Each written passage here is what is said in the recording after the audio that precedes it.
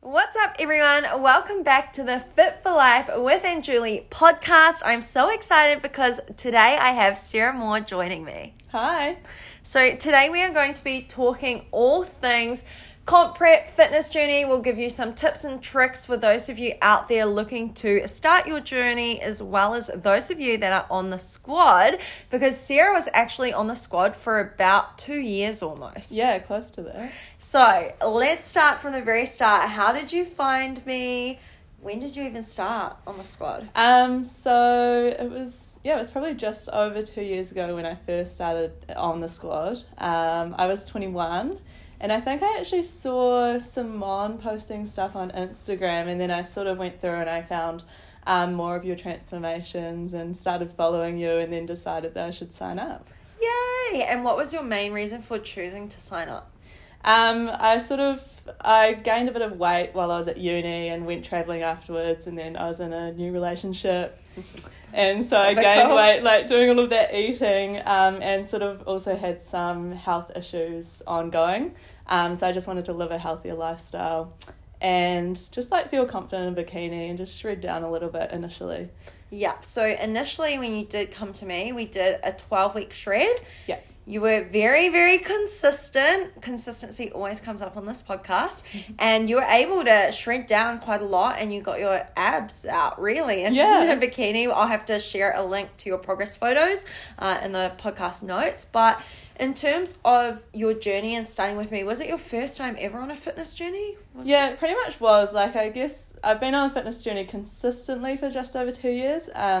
I did sort of go to the gym when I was at uni and tried to start lifting weights, but didn't really have confidence in the gym, and I wasn't following a program, and I was doing fad diets and always sort of starting again on Monday and partying too much. So I never really had that consistency or accountability. Definitely. I feel like our journeys are very similar. Like, I went to uni, gained some weight, went traveling, gained some more weight, tried all the fad diets as well. So after the shred, we did a reverse diet, and I do want to talk about reverse dieting. So for anyone that doesn't know what a reverse diet is, reverse dieting is simply put reversing your calories up and taking back any cardio that you were doing in order to shred. But with Sarah, luckily, we didn't have too much cardio. Luckily to shred, we just had a step goal, right? So 10,000 steps. Yeah. Okay, so we did the shred, then we went into a reverse diet. We ended up increasing your calories over how many months do you think it took? Was it 3 months first? Yeah, it was probably 3 months initially, and then I think after maintaining for a bit, we managed to push them up higher again after that, which was amazing. Yeah, so how many calories did you get to? I think we got to around 2,800. It's absolutely insane. So I often get people messaging me and they're like, oh, I really want to get to 2,500 to 2,600 calories like Sarah or like Jess and other girls that have been on the squad. They really want to get their calories up, but you have to realize that obviously nutrition is personalized, and all the calories and the work they did with Sarah was completely tailored to her and her lifestyle. Like, you're really quite tall. So how many centimeters are you? 173. Okay, so to put things into perspective, 173, I'm 167, so I'm a bit shorter, and I've never had my calories up to 2,800. It's an absolute dream. And even some guys, Sarah and I were talking off the podcast about this, even some guys wouldn't get their calories up to that level. So for Sarah to be able to eat that many calories and maintain shape and be able to grow is amazing, but it's also testament to your consistency. Like 2,800 calories of straight fat and carbs without the protein or without a good balance of macros would be very different body composition wise. So in terms of going through the reverse diet, how did you feel increasing your calories? Because obviously with an increase in calories comes like a little bit of an increase in body fat as well. Yeah, actually right at the start of my reverse diet, I think I actually lost weight for a little bit, which was crazy. And then once the scales started going back, it was a little bit difficult to sort of see them going up. But I guess I just had to trust the process and trust you and know that, it's what's right for my body. And I wanted to build muscle, and that does mean that the scale weight has to go up. And I suppose just focusing on non-scale victories as well.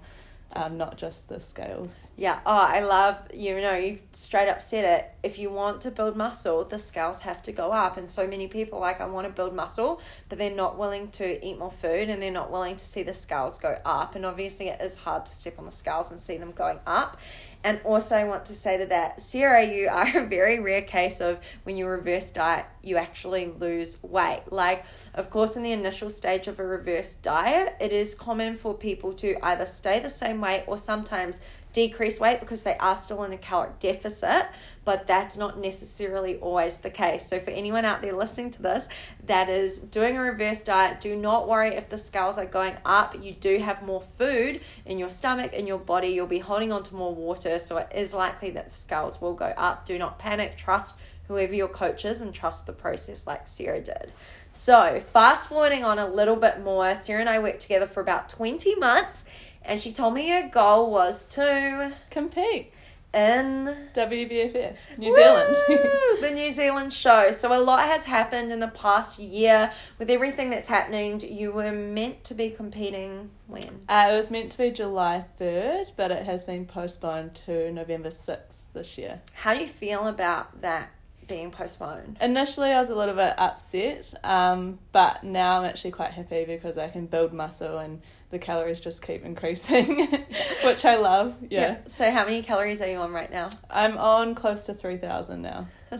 It's just amazing, you guys. Even I am just sitting in awe like, 3,000 calories would be good. So a few key things here with Sarah. So she did spend 20 months consistently on a fitness journey, building healthy lifestyle habits, learning about nutrition. You track macros.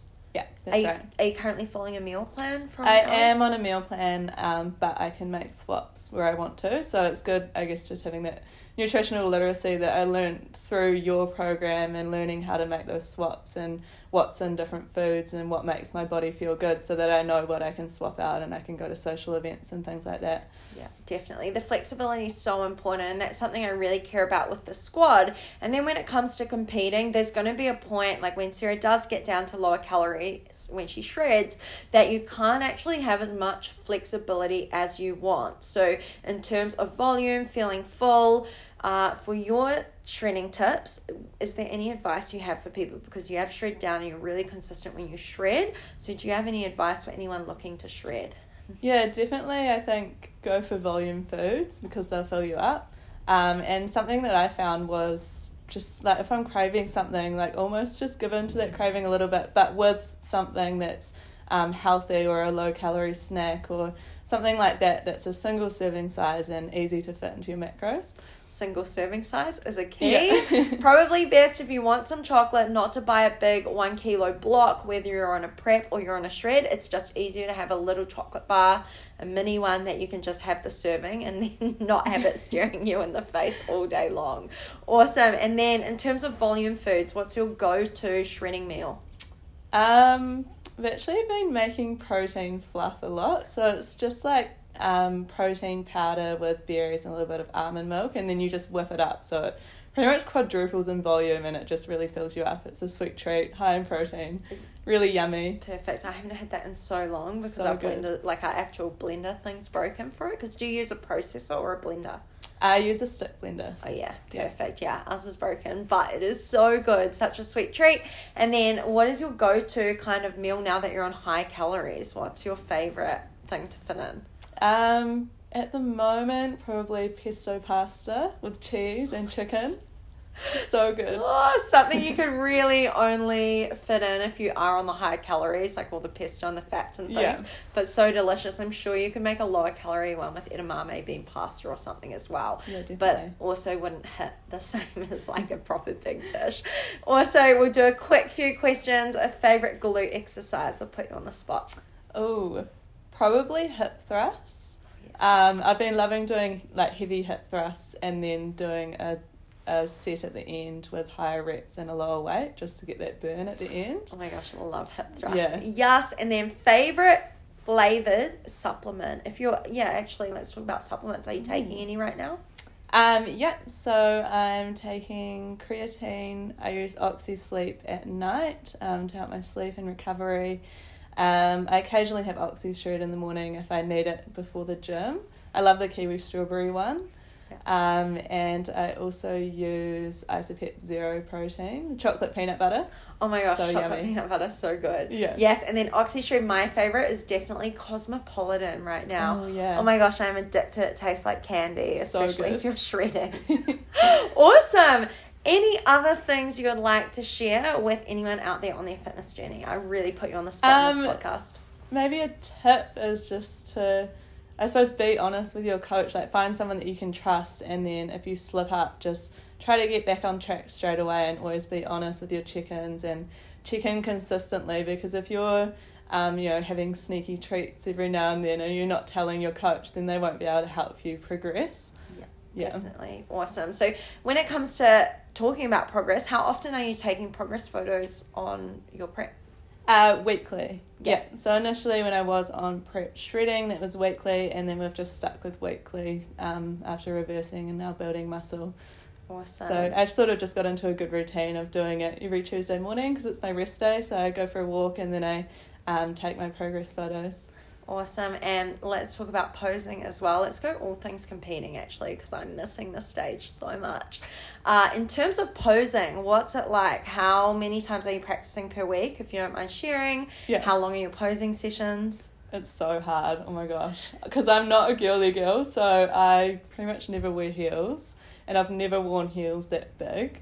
So initially for me, it was just like wearing my heels around the house, brushing my teeth, practicing my walk, and I was doing that daily to start with, and then I sort of started introducing a little bit of posing, but to be honest, I'm so uncoordinated. Like, I've never had a background in dance or anything like that, so it is probably the biggest struggle for me, and it is probably my biggest worry about competing. Oh, wow. But we'll get there. There's lots of time. Yeah, definitely. I mean, now it's been postponed till later in the year. I think that gives you a lot of time. And I mean, it's really hard for anyone that's looking forward to anything, whether it's a wedding or a competition, when it gets cancelled or postponed or cancelled nearer to the show. It's just so heartbreaking. But I do think there's a silver lining in that you'll get more time to eat more food, more time to grow, more time to practice in your heels, and we'll definitely have to have some posing as well in our heels. I remember my first comp, 2017, I was the exact same. I feel like our journey's so similar, but I had never really worn high heels. I would practice up and down in the kitchen. I'd wear them all around the house until I could pretty much balance a book on my head without the book falling off. Like, I practiced with a book on my head. I might have to do that. Yeah, to hold my shoulders back and practice that. And I mean, after time and time again of practicing, it just becomes second nature. Now I love it. Yeah. But it does feel like a workout, and I feel as if it hurts your back your so lower much back. from like arching your back to pose. So for anyone that kind of watches anyone that competes in the WBFF or IFBB, and you look at these competitors and you think, oh, you know what, I want to do that, I think it's really important to know how much hard work goes into getting to the stage. It's not only, sticking to a meal plan or going to the gym to work out. It's actually so much more than that. It's making sure that you're going to the physio to keep your body in alignment. It's making sure that you're recovering by sleeping enough and eating enough. You're spacing out your protein throughout the day. You're taking any kind of supplements you need to help maximize that recovery. And then also the posing. It comes into play so much when you step on that stage. You could have the best body up there, but if you don't know how to showcase it, the judges aren't going to see that. And it does play a massive role, especially in the WBFF. They always talk about your presentability, your marketability when it comes to judging. So making sure that if anyone out there is on a prep, make sure that you don't leave posing to the last minute. It's something that you shouldn't go really a day without thinking about. And when I did mine in 2019, I stepped on stage. I remember I wasn't nervous, I wasn't shaking. I'd already done that 100 times over in my head every single day. So amazing. Yeah, so hopefully this podcast gives you a little bit of inspo for your prep over the next few months. Thank you so much for joining us on the podcast and sharing your tips. Thank you. Yes, bye.